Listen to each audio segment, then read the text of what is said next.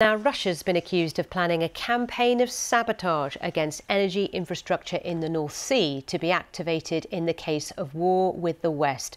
The claims were made in a documentary produced by the public broadcasters in Scandinavia and Finland. One of the ships has also been spotted in British waters, as our diplomatic correspondent Caroline Hawley reports. We're filming everything on the ship. We're filming antennas. I can see crew members walking around on the deck. Med hvad? Gevær. This is the moment the journalists find their target. They've been tracking a Russian ship called the Admiral Vladimirsky. Officially, it's an underwater research vessel. In reality, they say, it's spying for the Kremlin. The men on deck are masked and armed.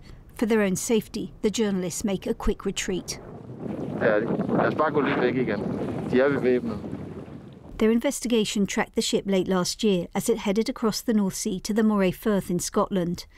It lingered at this huge wind farm, then headed south to another. It then travels down the east coast of England, passing by yet more wind farms. Reconnaissance of sensitive sites by intelligence agencies is not unusual, but there are now growing fears of a murky new underwater front line. Det fortsatt ikke klart hva som har forårsaket bruddet på den ene fiberkabelen mellom Svalbard og fastlandet. Last year, near the Norwegian island of Svalbard, an underwater data cable was severed. This is one of the world's biggest satellite stations, and another Russian vessel had been spotted behaving strangely there before the connection was cut.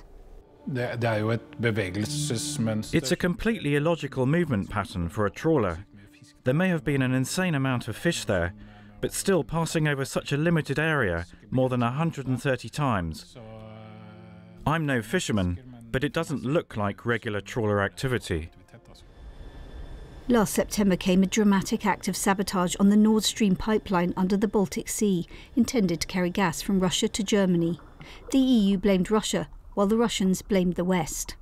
So far we haven't got any confirmation who's behind that, but I'd say it's very important that we follow all the maritime traffic in the Baltic Sea and our region in the North Sea also.